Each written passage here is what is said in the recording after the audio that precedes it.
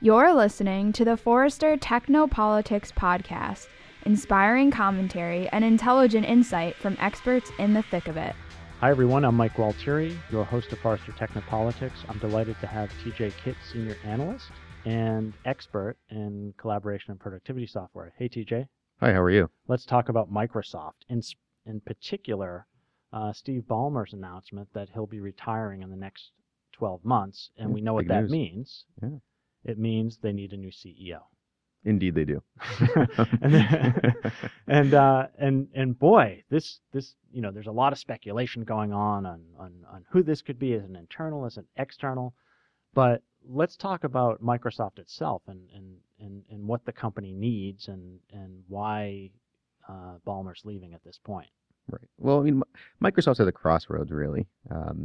So they've got pressure kind of bumping up against all of their core businesses. On the Windows front, you're seeing fragmentation as you move away from the PC market kind of into the mobile device market, and so that brings in competitors like Google, like Apple.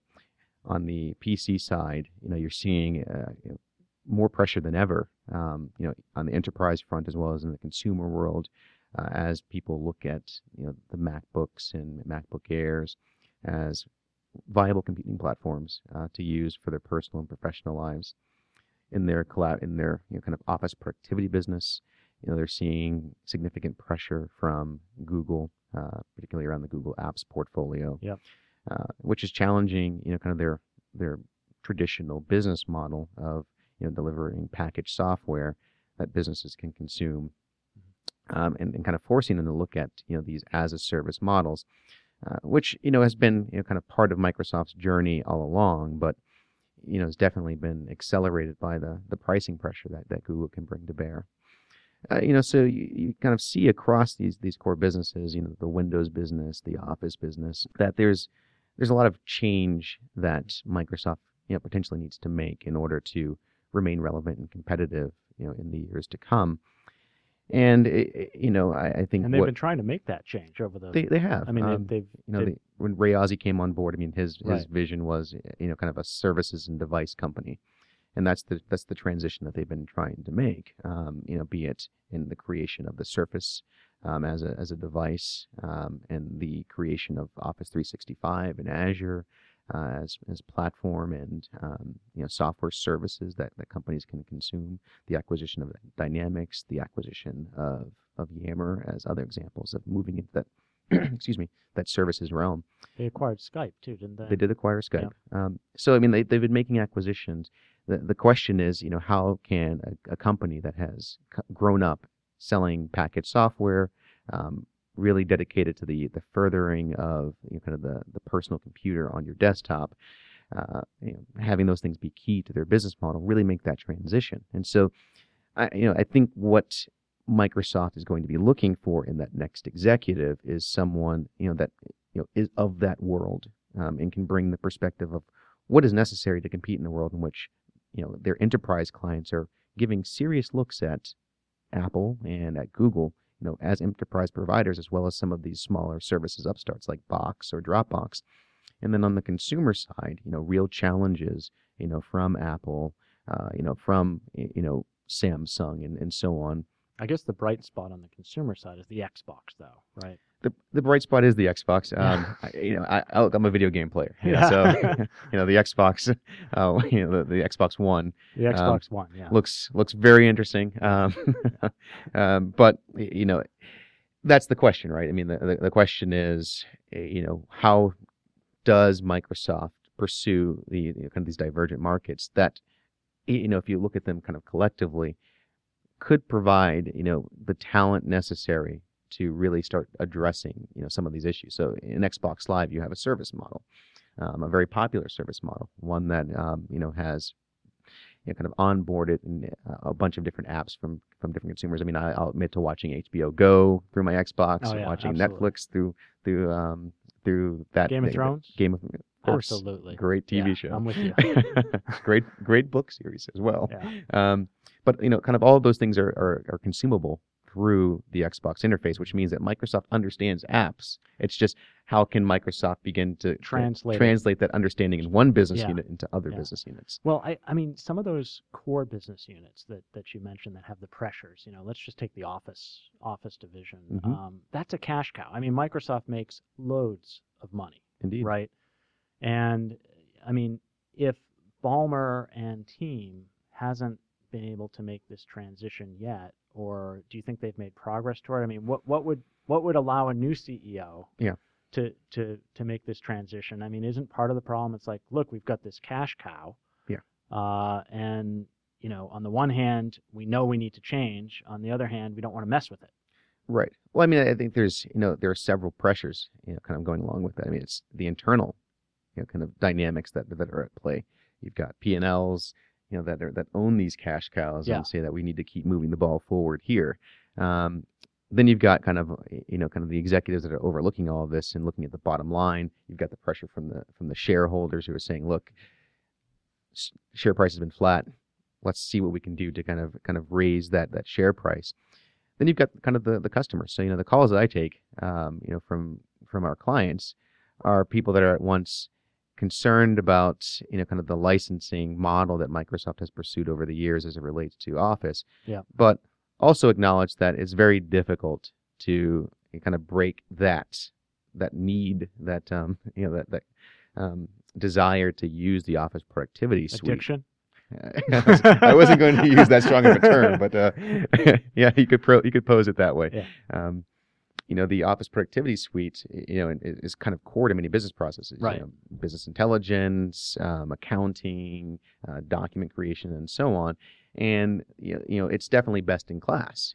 Right. So what is extant, from the Open Office, movement, or what you can find in the Google Drive portfolio, does not kind of align cleanly, isn't in parity with what Microsoft's providing. So kind of breaking that and saying that we're going to move away from what our clients are desiring, to embrace some of these new models is difficult because there is still a need in the marketplace for it, and there's still kind of demand for it in the marketplace. So I mean, I think that's where Microsoft is caught.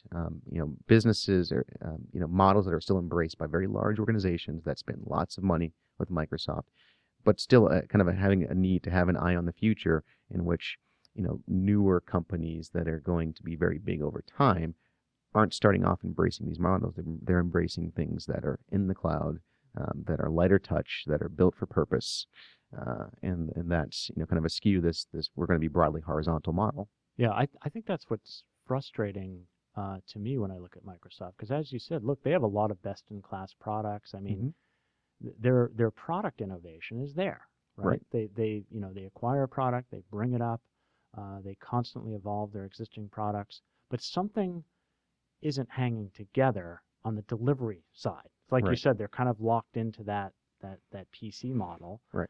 And they have not won at mobile. Right. They have not won at tablet.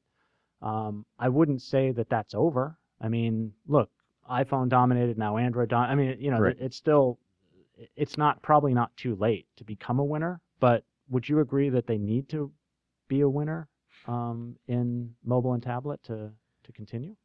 I think they need to be strongly competitive. If I look at this world and where it's going, it's hard to envision a world in which one player is the winner. Yeah. I think in this world, particularly as George describes, George Collins describes this world in which there are ecosystems. I think it's important to be at the top of your heap. To have vendors that are willing, ISVs, implementation partners, et cetera, that are willing to gather around you and extend your services. But I don't think it's going to be as clean as saying that going forward, there's going to be one definitive winner in any given category. I think there will be kind of people that are jostling, and that's good. I mean, in our system, you need multiple viable candidates, for there to really be kind of a real market there. And so, I mean, I think Microsoft in mobile needs to be a viable player. I think in the services space, be it platform as a service, be it in software as a service, they need to have viable offerings. And then, I think because there still is going to be an on-premises market, I think they need to, still have a mechanism for serving those industries and those companies that aren't willing to make that transition.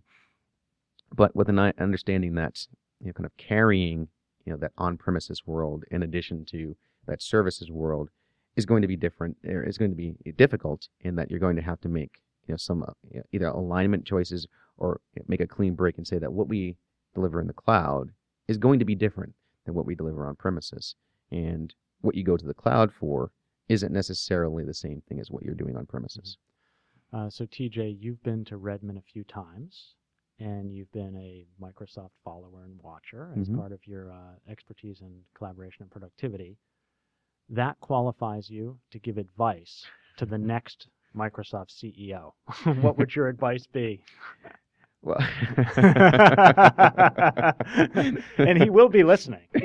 I'm sure he will be, or she. I'm sure he or she. He or Absolutely. She, yes. Yep. So I think kind of the bottom line is, to the point that you made earlier, is that there can't be a fear of breaking with the past. I think where really kind of forward-looking companies have succeeded is in recognizing that the end might be nigh for particular businesses and divesting. So if I look at IBM, for example, they were still a healthy business in PCs, for example, for them. I mean, right. My father was a 30-year IBMer. I only ever worked on IBM machines. And then IBM decides that my first laptop actually was a ThinkPad, and then IBM decides that they no longer want to be in that business. Because they're going to focus on where they see the future, which is in kind of this global services model. And they were willing to make that transition to say that where we can kind of drive the most revenue, where we can create the most shareholder value, and where we can be really competitive as a company is in saying that we're going to divest, sell that business to Lenovo, and focus our energies elsewhere. That's actually amazing when you put it that way, because Microsoft is not. I don't think they've ever done anything or made a move like that. No. I mean, not that I can remember. I mean, I think that they've dropped things. So I mean, if you had a Zune, for example, I still have it. It's in my trunk. Right. Yeah.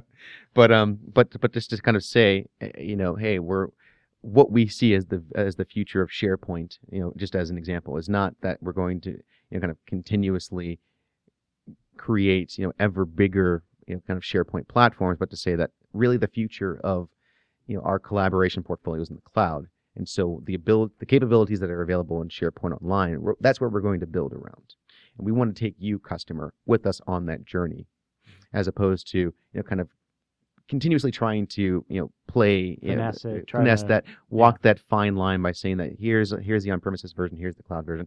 Just definitively saying that Microsoft's vision, just as an example, Microsoft's vision for collaboration is Office 365.